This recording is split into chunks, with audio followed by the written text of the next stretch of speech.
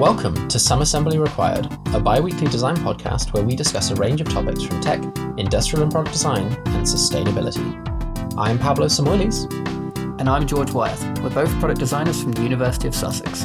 And this is episode 13, Disassembled, the final episode from season 2 of Some Assembly Required. Last episode we had an in-depth chat with our lecturer Emmeline about her specialisms of design for accessibility and UX and user experience. Be sure to check out that episode and any others that take your fancy after this.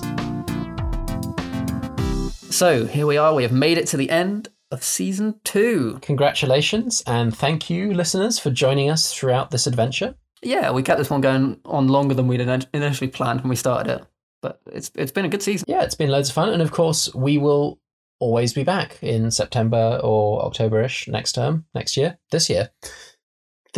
term. Yep, all of those things. All of those things, and we're very excited to see what is coming. Definitely want to get more guests on. We've had a lot of fun with guests this season. We've had some brilliant guests. It's always interesting to grab some different people's perspectives, things that we don't know as much about ourselves. I've learned a lot. I have too, absolutely. And it's fun when we go into episodes with a bit of kind of discussion and having researched a little bit, but we often end up kind of chatting off base based on that. And especially when we have a guest, we really come out learning new things, even though we've already planned to some extent. Yeah, we've kept it pretty loose. And I don't know, maybe it stresses them out when we come on, we're like, yeah, we don't really know what we're talking about. You just have a chat. But no, it's been fun. I want to know what it's like from their experience, but so far, our feedback has been positive and those episodes have been well received. So I think, it's fun. Yeah, no, I think it's been going well. So to take us back in time, season 2 began in October of 2020, a very different time. Although in many ways, a very similar time. I was going to say it's really not that different. It's a different year. Yeah, that's about it. It's a different year, and we were just in a lockdown or just about to go into a lockdown. I think we were heading towards a lockdown in October, weren't we? Whereas now we're just coming out of a lockdown in the UK. Yeah, we are. Freedom approaches, to some extent at least. Anyway, so yeah, our first episode of season 2 was on COVID, and we talked about the intersection of the global pandemic and design and how society has changed, has adapted, and kind of how it's affected the design industry, but also how kind of design has come to the aid of solving issues. Yeah, and we sort of chatted a bit about how the world's going to be redesigned after COVID. Yes, and we are incredibly excited to probably be recording in a real studio as of season 3, which will be incredibly exciting to, be face to face and have some serious chats, bring friends in, have them sit down. I'm looking forward to it. And not talk over each other, which we have had the issue of online. Oh yeah, the amount of editing that's required. Oh, right there. Your editing's doing right. Maybe I'll leave that bit in. Maybe we'll need to. But yeah, we talked about social media, we talked about working from home, and we talked about where the world would go. And I think a question for you, George, is, what's changed since the start of the pandemic through now in terms of technology, and what's going to last? Well, I mean, Zoom, everything online has changed, doesn't it? That's the big ones. I mean, it is quite strange, though, isn't it? We're sort of starting to come out of the pandemic, well, the lockdown anyway, because we actually got to see each other face to face the other week for the first time. Yeah, we did. Last March, which was nice. I came down to Brighton.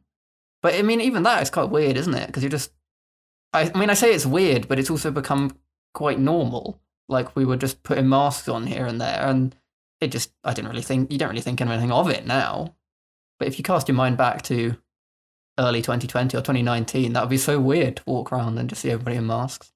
Oh, absolutely. I think on the design side, it's really interesting that I think everyone approached the pandemic with the idea that these are all temporary measures, and once it's over, we'll go back to normal. But I think as we titled our episode A Whole New Normal, the standard for normal has changed, and obviously people are going to have in-person classes and meetings and offices and whatever, but events that used to be in person, online is now going to be a feasible and highly considered alternative. Yeah, I know a lot of offices and workplaces are going to more, I think it's going to be more flexible rather than just like remote, so you don't have to be in the office every day, which could be good things. Yeah, I like the idea of flexibility. No, I think it's got its benefits. But yes, we chatted a lot about that in that first episode, and I'm trying to cast my mind back to what we all the intricate details of what we said, but I'm wondering what's changed maybe in our perceptions since then. Well, if you're interested, listen to that episode if you haven't already. Yeah. Perfect time to binge the entire season. I don't know if people binge podcasts, but I'm not sure. I feel like certain categories of podcasts you could binge. yeah, true crime. We're not a crime podcast. Yeah, the more the ones that have overarching narratives through them, probably a bit more binge worthy. But hey, binge our podcast if you'd like to. Absolutely. But the issue with us saying that on episode 13 is that people aren't going to binge it, because if they're at episode 13, they've already finished it. So hey, if you've just finished binging the podcast, thank you. Exactly. Thank you very much. So yeah, we went on from the pandemic to skeuomorphism and skeuomorphic design, which is design that mimics the aesthetic of, real things and familiar things that have existed in history. And it's a very interesting concept, because it's interesting watching it completely disappear from what is considered the modern design standard and now kind of come back. Yeah, well, we talked about skeuomorphism then leading into flat design, and us now having neomorphism, which is like a blend of the two almost. So yeah, that's the word. I was wondering what the word was. It's been a while. But yeah, that was a fun one. We talked about like iPhones and apps. It was quite a lot of UX, because that's from where it came in when technology was first developing. They wanted to put things in that people could recognize as real world things, so they understood its concept. Yeah, and that makes sense. And it did work. I mean, you can think about all the UX elements that we just know and exist as being like the save icon is the save icon, and the trash icon is the trash icon. It doesn't actually matter what it is anymore, but the connection to the real thing is lost, yet the value of the symbol is very important. Yeah, I mean, we probably mentioned it in the episode, but it's, we're using Google Drive and Google Docs, which is literally a piece of paper and all those different sort of things. Yeah, it raises the question, how would technology look if skeuomorphism had never been approached? And it ties well into how quickly technology has changed, which, believe it or not, was episode 3. What a segue that was. Yeah, so we chatted about how fast technology is moving, and whether it's too fast for some people to keep up, and the pros and cons of that. It was a fun sort of thought experiment episode almost. Yeah, very interesting, and it definitely raises how do different people approach and deal with technological changes, because if you're obviously always looking at the forefront of technology, it's very easy for you to shift. But if you're a person who uses technology just for function, it's a little harder, because suddenly you buy a new thing, but all of the I/O, all of the interactions have changed because it's been a decade.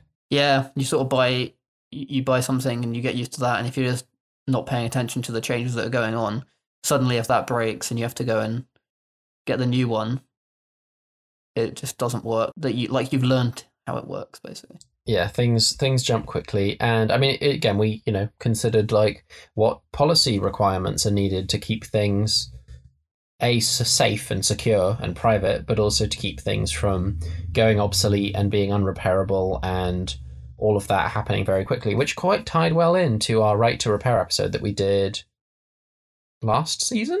Yes. Yeah, that was back in season 1. I think it was probably around episode 5 or 6. Episode 6, I just checked. To fix or not to fix. We talked about the right to repair, which of course ties very quickly into the speed and movement of technology, because you have to allow for new things to be developed without restricting creativity, but also making sure that everything is repairable and open and sustainable. It's a very difficult debate. There's so many pros and cons of all sides of it. Absolutely. But there you go. 2 episodes you can listen to get some thoughts. So we then moved on to episode 4, where we introduced our first ever guest to the show, which was the wonderful Thomas Heisman, who joined us to talk about sort of the history and design of the world's theme parks. That was a fun episode. I enjoyed that one. I really liked this episode, because unlike the other episodes with guests we had, which were also absolutely wonderful, I knew genuinely nothing about this topic. Yeah, I did some research prior to the episode, but it wasn't something I was particularly aware of before that point, and Thomas had a lot more insight in it because he'd done his dissertation around the history of theme parks. Yeah, and I mean, I had not, I'd not been to many theme parks, so I literally had very little, not even personal anecdotes of knowing things about Disneyland. And it was super interesting. We talked about the history and how they came from kind of Victorian pleasure gardens, which are a very completely different thing, and how that morphed into theme parks and amusement parks. Yeah, and we talked about the way that they sort of engineer your entire day to be like you're transported to another world. Which is, of course, a very deep and important part of design. It's kind of weird that we can call that user experience, even though it's very much not digital. Yeah, user experience. I mean, sort of in the name, isn't it? It's the experience of the user. It's very broad. And theme parks definitely are about experience. So. Yeah, they sure are. And from there, we, thanked Thomas and for a wonderful episode. And we went on to talk about sustainability and, we talked about some sustainable design stories, basically. Yeah. So what did we talk about? We talked about lab-grown meat. Mm-hmm. That was an interesting one. We talked about bioplastics and bioleathers, so kind of sustainable biomaterials. We talked about Marinatex, which is made by Lucy Hughes, the product design graduate here from Sussex. Yep, and then we talked a bit about the German rail networks trialling the use of hydrogen power trains, all of which they've all been new articles and new discussion about since we recorded that episode. So they're definitely ongoing ideas. It would be interesting to revisit some of them because, I don't know, where is hydrogen-powered trains now? Because that is something that I had not heard of. I barely understood when we talked about it. Yet I imagine progress may well have been made since, December. Yeah, well, actually, interesting. I was reading an article quite recently that was about hydrogen-powered airplanes, and now there is obviously a fairly famous instance where hydrogen-powered flight did not go well. But no, there's a few companies that are looking at it. There was, I think it was Boeing. Well, it was either Boeing or Airbus, one of the big ones. Were looking at the ways that they could create hydrogen-powered aircraft. Would they be aeroplane style, or would they be a completely kind of different design? Well, this was the interesting thing. I think they had 3 concept designs, and 2 of them looked like pretty standard aircraft, like how we look at them now. And the third one was more like a sort of triangle shape, a bit like a stealth bomber, if you know that sort of design. Like it was that shape, a bit more bulbous, but yeah. So it was hydrogen power. Could be maybe the trials on trains. Who knows? Maybe that won't be where they end up, but planes. Interesting. Could be. I think it'll be very interesting to see if trains or planes or really any mass transport design that hasn't changed in many years has some dramatic change. So airplanes all kind of look the same. But when will we see the first twin cabin, twin hulled biplane? Not biplane, but 2 planes next to each other with one long wing between them. What, like a catamaran, but in plane form? Yeah, plane catamaran. When's that going to happen? Or 2 planes on top of each other? I don't know, some kind of ultra efficient gliding mechanism. Well, there was also that SpaceX idea from a couple of years ago, wasn't there, about having basically rocket ships where you could go from London to Sydney in 45 minutes by just going really high in the atmosphere and coming back down again. Yeah, those are definitely been thoughts too. Don't think they're as economic or, doable as mass market, but yeah. No, probably not. But the aerospace industry is definitely one that's gonna change. Oh yeah. With climate change, it's really got to, hasn't it? Absolutely. And let's just see what nudges it in that direction. Because next episode, was nudge design. Yeah, and they might even nudge you through the duty free whilst you're going out of there. There you go. Try and get just a little bit more money out of you as you go through that airport. But yes, nudge design, behavioral economics, and we talked about how things are made to make us think and do things. Yes. That is a very broad way of describing something, but there's no real better way to do it. No, that was pretty much it. It's just designs that make you sort of subconsciously act in a certain way, whether that be positive or negative. And we discussed the ethics of that and whether that's good or not in that episode, which was interesting. Yeah, we talked about both. We talked about it being used to, make lots of money. We talked about it being used to help things and change things, but also make people do things they probably wouldn't want to. Yeah, or make you pee in the toilet rather than around the toilet by putting a small fly logo in there. Yeah, absolute conspiracy theory around that one. That was a fun episode, and if you find that interesting, then I would nudge you to go and listen to that one. As would I. So next up, we went on a short trip to a nearby planet, the red planet that is Mars, as we were talking about the touchdown of the Perseverance rover and its little buddy, Ingenuity. Yes, and at the time, Ingenuity had not flown. Yeah, and it has now. And we've seen some pictures that it's taken. We saw the first little video a couple months back now of it taking off and landing back down again. And yeah, there's been some brilliant pictures coming from that rover and its little drone buddy. Amazing footage and some kind of quite cool science being done. It'll just all depend on, what happens with further research and see if we can either people or, slightly smarter robots to do some further analysis in the next few years. Yeah, they've not found any signs of life as of yet, but they found plenty of interesting things. Yes, very many interesting things. And this reminds me, I want to plug a TV show, For All Mankind, very good. And it is a retelling of the space race if the Soviets had been the first to the moon. It's very interesting. We are not sponsored by them. No, we're not. But we happily would be. What channel or streaming service would you find that on? It's on Apple TV. So we're not sponsored by Apple, but we would be happy to be. Not that they do that kind of thing. And yeah, if you have an opportunity to watch it and you like space things, I would recommend it. George, I'd recommend it to you. Yeah, it sounds up my street. But yeah, Perseverance, the rover, the parachute had an encoded message on it that was very cool because a bunch of people figured that out very quickly. And we talked a little bit about some challenges of getting humans and humans themselves onto Mars. Mm. And then we returned to Earth to bring in our second guest, Kai Morton.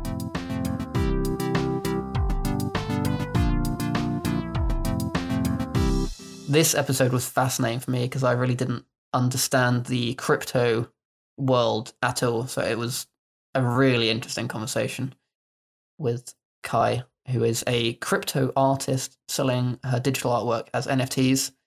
And we talked all about sort of her experience of being a crypto artist, what that's like, and NFTs as a thing, what's going to happen to them. We went really in depth into kind of all sorts of things. The obviously experiences of crypto artists and some of the troubles they deal with, but also some of the things that they have been enabled to be able to do. And of course, we did lots and lots of discussion into NFTs and how they interface with copyright, which is a very kind of complex, broken system, how they work with their environmental concerns, as well as, various other issues that were raised. And I think we had a really interesting, productive discussion that was much more focused on, like, how the technology is going to kind of inspire new, better things, because obviously in and of itself is not perfect and isn't sustainable, but it has created the groundwork for some very kind of cool changes to the digital art space. Yeah, it was one of those things. It was, as I say, it was a really fascinating episode, just getting a sort of a sight into that world. There's so much debate in all forms of whether cryptocurrencies and NFTs are a good thing. But it's always interesting to just get a bit of perspective on how it works. Absolutely. And thank you so much, Kai, to joining us. It was a great start to kind of, we'd had Thomas in, but he's a fellow radio guy. So, we were kind of close and we knew the podcasting interview format well. And I think that really successful episode of Kai kind of inspired us to just go crazy with guests for the rest of the time. Yeah, we did a bit. But it's... Yeah, as I said at the start, it's been really fascinating getting guests on. Absolutely. So immediately we got in Claire Potter, our wonderful lecturer, and we talked about the circular economy, which in of itself is a huge topic.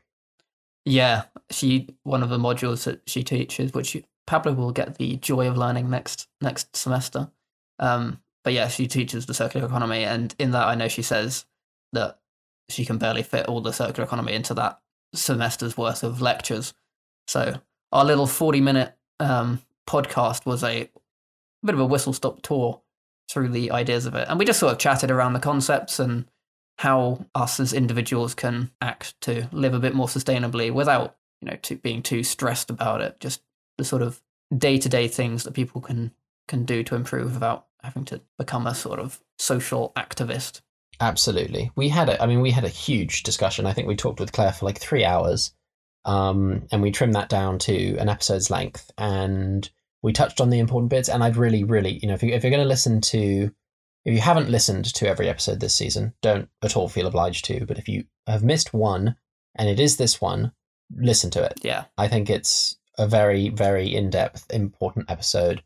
And Claire was a wonderful guest, and she's an amazing expert in her field. Yeah, we're very very privileged to be able to be taught by Claire, and even more privileged to get her on the podcast. So yeah, definitely check it out. It was a fantastic chat, and there's something that everybody can learn and sort of implement into their own lives from that one. So it was cool. We then went on to talk about kintsugi, which is a Japanese repair art of pottery, and this is really interesting because it tied into me using kintsugi in one of my university projects. Although this topic was one we had noted down before we started the show, I believe. Yes, it would have been actually, because actually, fun anecdote. The reason that I noted it down was because I actually remember doing it because it was when I was walking back from uni to my house, and I was listening to Gabrielle Aplin's newest album that had come out at that time, and she had a song on it called Kintsugi, and that's what made me think, we should do an episode about Kintsugi. So there you go. Wow, I did not know that. No, I didn't. I hadn't told you that, but that was just a fun little anecdote. Yeah, so there we are. We put that note. We noted it down, and we thought, we'll talk about this at some point. And it just happened to coincide with me using it in one of my projects that was very interesting. So we talked about it, and it's got an amazing history as kind of golden lacquer being used as a crafting material. And it supposedly came from the 15th century when a Japanese military commander broke his favorite tea bowl, and he sent it to be repaired, and he had local craftsmen do it with gold. And it kind of built this entire aesthetic of finding beauty in imperfection and highlighting the flow of time and life cycles. Yeah, it's quite a philosophical sort of yin and yang idea. And yeah, it comes up with a really cool aesthetic. Yeah, looks absolutely beautiful. And then we kind of took a turn and talked about design failures. This episode was fun. I really enjoyed researching this one. It was looking at the dumb side of design. Yeah, this was a favourite. And of course, we talked about the Oscars, the La La Land Moonlight moment. Yep, which boils all the way down to a bit of typography and over-planning from the Oscars. Yeah, serious over-planning. And it was really interesting because, I obviously knew that it happened. I remember the news articles. But the amount of detail that you had written down, like basically a minute-by-minute retelling of what happened and how things occurred. Yeah, no, it was... There's quite a few accounts of it online that I'd found. But yeah, it's just quite it's a whole comedy of errors. Absolutely. And we talked about some others. Talked about Google Glasses, Nike Magneto, which was supposed to be glasses that were glued to one's temples. Yep. And I just think that's so ridiculous, but there we go. They thought it'd be cool, and they were wrong. We talked about Juicero, which was the $400 juice press that did the same thing if you squeezed the bags by hand, and it was all proprietary and expensive and ridiculous. We also talked about a few little extra things. That was actually a really long recording, and so we got a bit carried away with that one. So we had to cut out a couple topics, but I think now would be a great time to give you all that little bit of extra content that you missed out on because of our editing down to time. Yeah, take some extra clips. We have a couple of special mentions before we wrap up this episode. And I know one that George wanted to mention, partly because of the funny quote that from Museum of Failure, are phone fingers, which were basically finger condoms to avoid getting fingerprints onto your phone screen. And they look hilarious. I mean, they don't look obviously like condoms. They just look like strange rubberized socks for your finger. Okay. But anyway, please read this wonderful quote because it's a good one. Like regular condoms, phone fingers came in a variety of sizes and colours, although we're not sure about ribbed or studded. And like condoms, they could be difficult to put on, which threatened to interrupt the mood of using a phone. Regardless, a flaccid response and soft sales led to a premature end for phone fingers. But as you can see from our museum, it happens to a lot of guys. Yeah, that is just a geniusly written paragraph. It was great, yeah, made me chuckle really a lot. is. So that's a good old flop, that one. It is indeed. And, interestingly, these are a thing. So finger cots, basically, are little finger covers that are usable in many different situations. They are legitimate. You can get them on Amazon. You can get them. There's a Wikipedia page. They can be used for sex reasons, but they can also be used for medical reasons. They can be used in workplaces. I know, like, a lot of chefs sometimes wear them if they have a cut on their finger and don't want to, get any food. Yeah. I have seen those in, like, MasterChef, to be honest. Yeah, people use them in MasterChef, or, like, if you work with little electronics, like, or if you're kind of a delicate, like a watchmaker or an art conserver, you might use finger cots while you touch something. They have a lot of use, basically. Is it not easier just to use a pair of gloves? Good question. I'm not expecting you to know the answer. Just the argument on Wikipedia is it's used to cover one or more fingers when a glove seems unnecessary. So I imagine is if you want, like, gloves slightly restrict your dexterity, even if they're really thin latex ones. So if you just have it on your pointer finger. Yeah, I guess then you can have it on like a certain finger that's usable to touch that, and then the other fingers for. Yeah, I guess so. I guess. I don't know. It does seem like they have a fairly limited use. Yeah, it's niche. There are also toe ones. Oh my god. Which is usually if you, like, have injured your toe, you put one on. It's usually for, like, a wound, basically. But still, they're funny, and they do exist. And they were used most recently in the COVID-19 pandemic for US voters during the election. Oh. They put a finger cot on before they touched the touchscreen. I mean, that's a decent idea. Yeah, so there was a widespread use of them. To be honest, it's quite a good idea as a wound cover. Because it's really annoying if you get a cut on the end of your finger and you try and wrap a plaster or a Band-Aid, for our American listeners, around your finger. And you just end up with it, like, sticking out because it's a really difficult shape to get round. So it's actually not a bad idea, I suppose. It's not a bad idea at all. Honestly, if we were back at the beginning of the pandemic, and thank God we are not, having just discovered these, I think I'd buy some. Yeah, I might be tempted. Because I could touch street crossing buttons. Yeah, you could just have one in your pocket. Yeah. Exactly. Or just wear it the whole time. Or that. Could be a fashion accessory. Anyway, other things that existed are the Sinclair C5. I don't actually know exactly what that is. So it was like an electric bike, sort of. I guess it's more like an electric trike, I guess, with subtle car aesthetics. And it was supposed to be the next personal transport innovation. Oh, Christ. Sorry, I just looked at an image of it. They're so silly. Yeah, it's awful. It's from the 80s. It was awfully slow. Battery life was useless. There was no storage space in it, so you couldn't, like, put your groceries in it at all. And it was actually very dangerous on the road because it was so low down that car drivers and stuff couldn't actually always see them very easily. It had a 20-mile range. Yeah, it flopped. A 0.34 horsepower engine. Yes. Jeremy Clarkson famously on Top Gear, I mean, way before he got kicked off of it, way back, he sort of tried to test it out again and build his own, make his own better version. So you might have seen pictures or clips of that in memes. But yeah, it was a complete flop. It looks like you can get them on eBay for about £200 to £500. All right, okay. I mean, interestingly, again, it could be a sort of one of those things which is just ahead of its time. We're seeing a lot of personal transport, electric innovations nowadays. Probably not going for this style. I think electric scooters have solved that problem. Yeah, exactly. It's in the same. I guess it's fulfilling the same issue as things like electric scooters and electric bikes to some degree. Yeah, basically.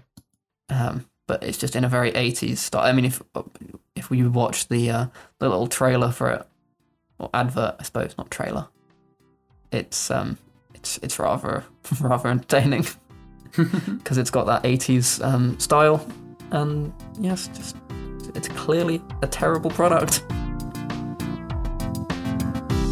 Well, those were some extra clips from our design failures episode, which are skeptical, to say the least.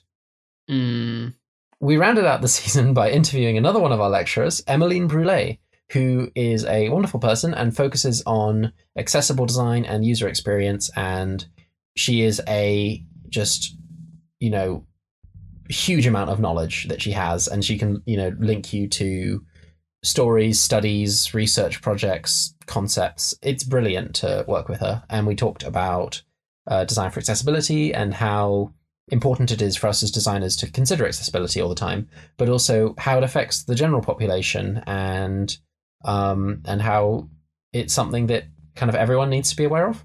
Yeah, it was really interesting to hear that sort of narrative of how accessibility can be done better, how it can be improved, what some good examples were, and also how it's quite complicated and difficult to get right, but it's always just a sort of continual evolution of finding these little things that make life easier for everybody.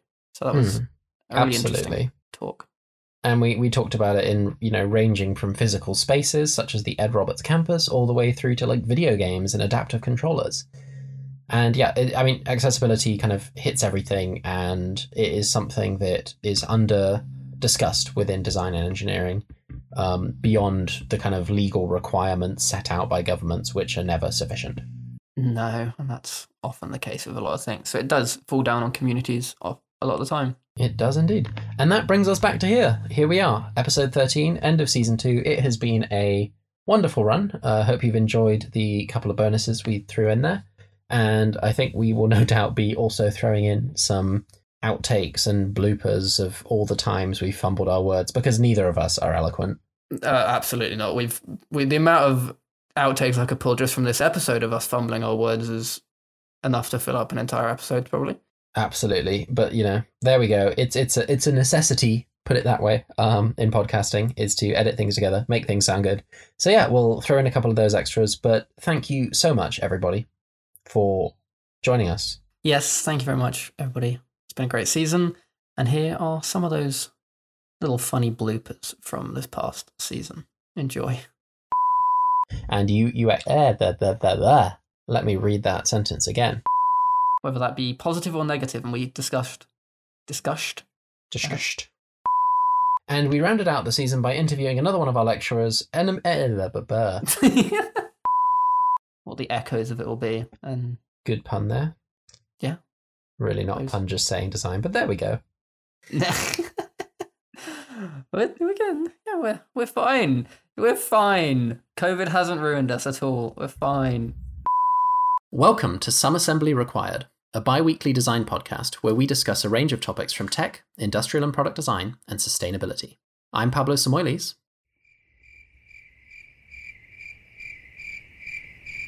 Is George gone? I think his internet might have cut out.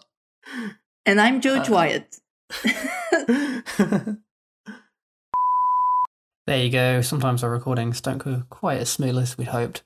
Just like when my internet died as we were just about to start recording. But yes, thank you very much for joining us. It's been a really interesting season. I think we've made some pretty good improvements from season 1, and we're constantly learning as we're going. So thank you for joining us for this journey, as some might say. Some would say it's a journey, but who knows? So yeah, thank you so much for listening. And of course, as we take this break, share the podcast around, tell people that there is a, depth of some, 12 and 13 episodes of 2 seasons ready to be listened to at any time, anywhere on Apple Podcasts or Spotify. So yeah, share it around and get some people excited. We will be back with some new exciting episodes. I'd like to get guests of various of my course mates as we all start to work on our final projects. Definitely. To talk about all of their different specialties, because there are going to be many of them. Yeah. I mean, if you're listening to this podcast and you're a friend of ours, or you know us, or even if you don't know us, but you have an interesting topic that you want us to talk about or want to come on and talk about us, do reach out. We'd be more than happy to have lots of guests come on and talk about all sorts of things, because sometimes it takes a guest to mention something for us to even think about it, because we can't think of everything. We really can't think of anything. So yeah, just drop us a line. Drop us a line. Is that what people say? Drop us a line. Hit us up in the DMs. Any of those. You can send us a carrier pigeon if you would like. Yep. Don't send me a carrier pigeon. I tend to move around too much. Yeah, that might be. Yeah, it'd have to be a carrier pigeon, a very long range carrier pigeon to get over the Atlantic. It would be, but George can take carrier pigeons quite easily. There's plenty of pigeons around me. Yeah, just make sure they don't get confused or lost. Please don't poo on our greenhouse. Well, yeah, there we are. We will be back, and we're excited to be back, and we're excited to keep going with this. So make sure to subscribe to the podcast on Apple Podcasts or Spotify. They're not going to be any episodes for a while, but you will not miss them when we return. If you've enjoyed this episode and the whole season, anything, share them, let people know, and, give one to your chinchilla as well. Have we had a chinchilla before? I don't believe we have. Right. Yeah, let your chinchilla know too. They need to be educated on the depths of accessible design. Definitely do. Really, really necessary. That is a social movement that needs to happen. Unlike videos and blogs, we don't have an algorithm helping us, supporting us, so we rely on word of mouth from you guys. Yes, we do indeed. So please do follow us on Instagram at assemble.it, and we'll be posting some of our own work, sharing behind the scenes stuff on there, and of course we'll be sharing updates on the next season when we've got more details and announcement dates for you on there. And also remember to, get in touch with us if you're enjoying the podcast, or leave a review on your podcast app of choice. That helps us as well. It does indeed. Leave a review, post it to your Instagram story. We'll see that. We'll repost it. Very exciting when people do that. So yeah, we'll see you in a few months with season 3. Remember to subscribe to the podcast and share it with your friends, family, co-workers, and your chinchilla. Thank you very much for listening. That's a goodbye from me, Pablo. And it's a goodbye from me, George, and to have a lovely summer or winter if you're in the Southern Hemisphere.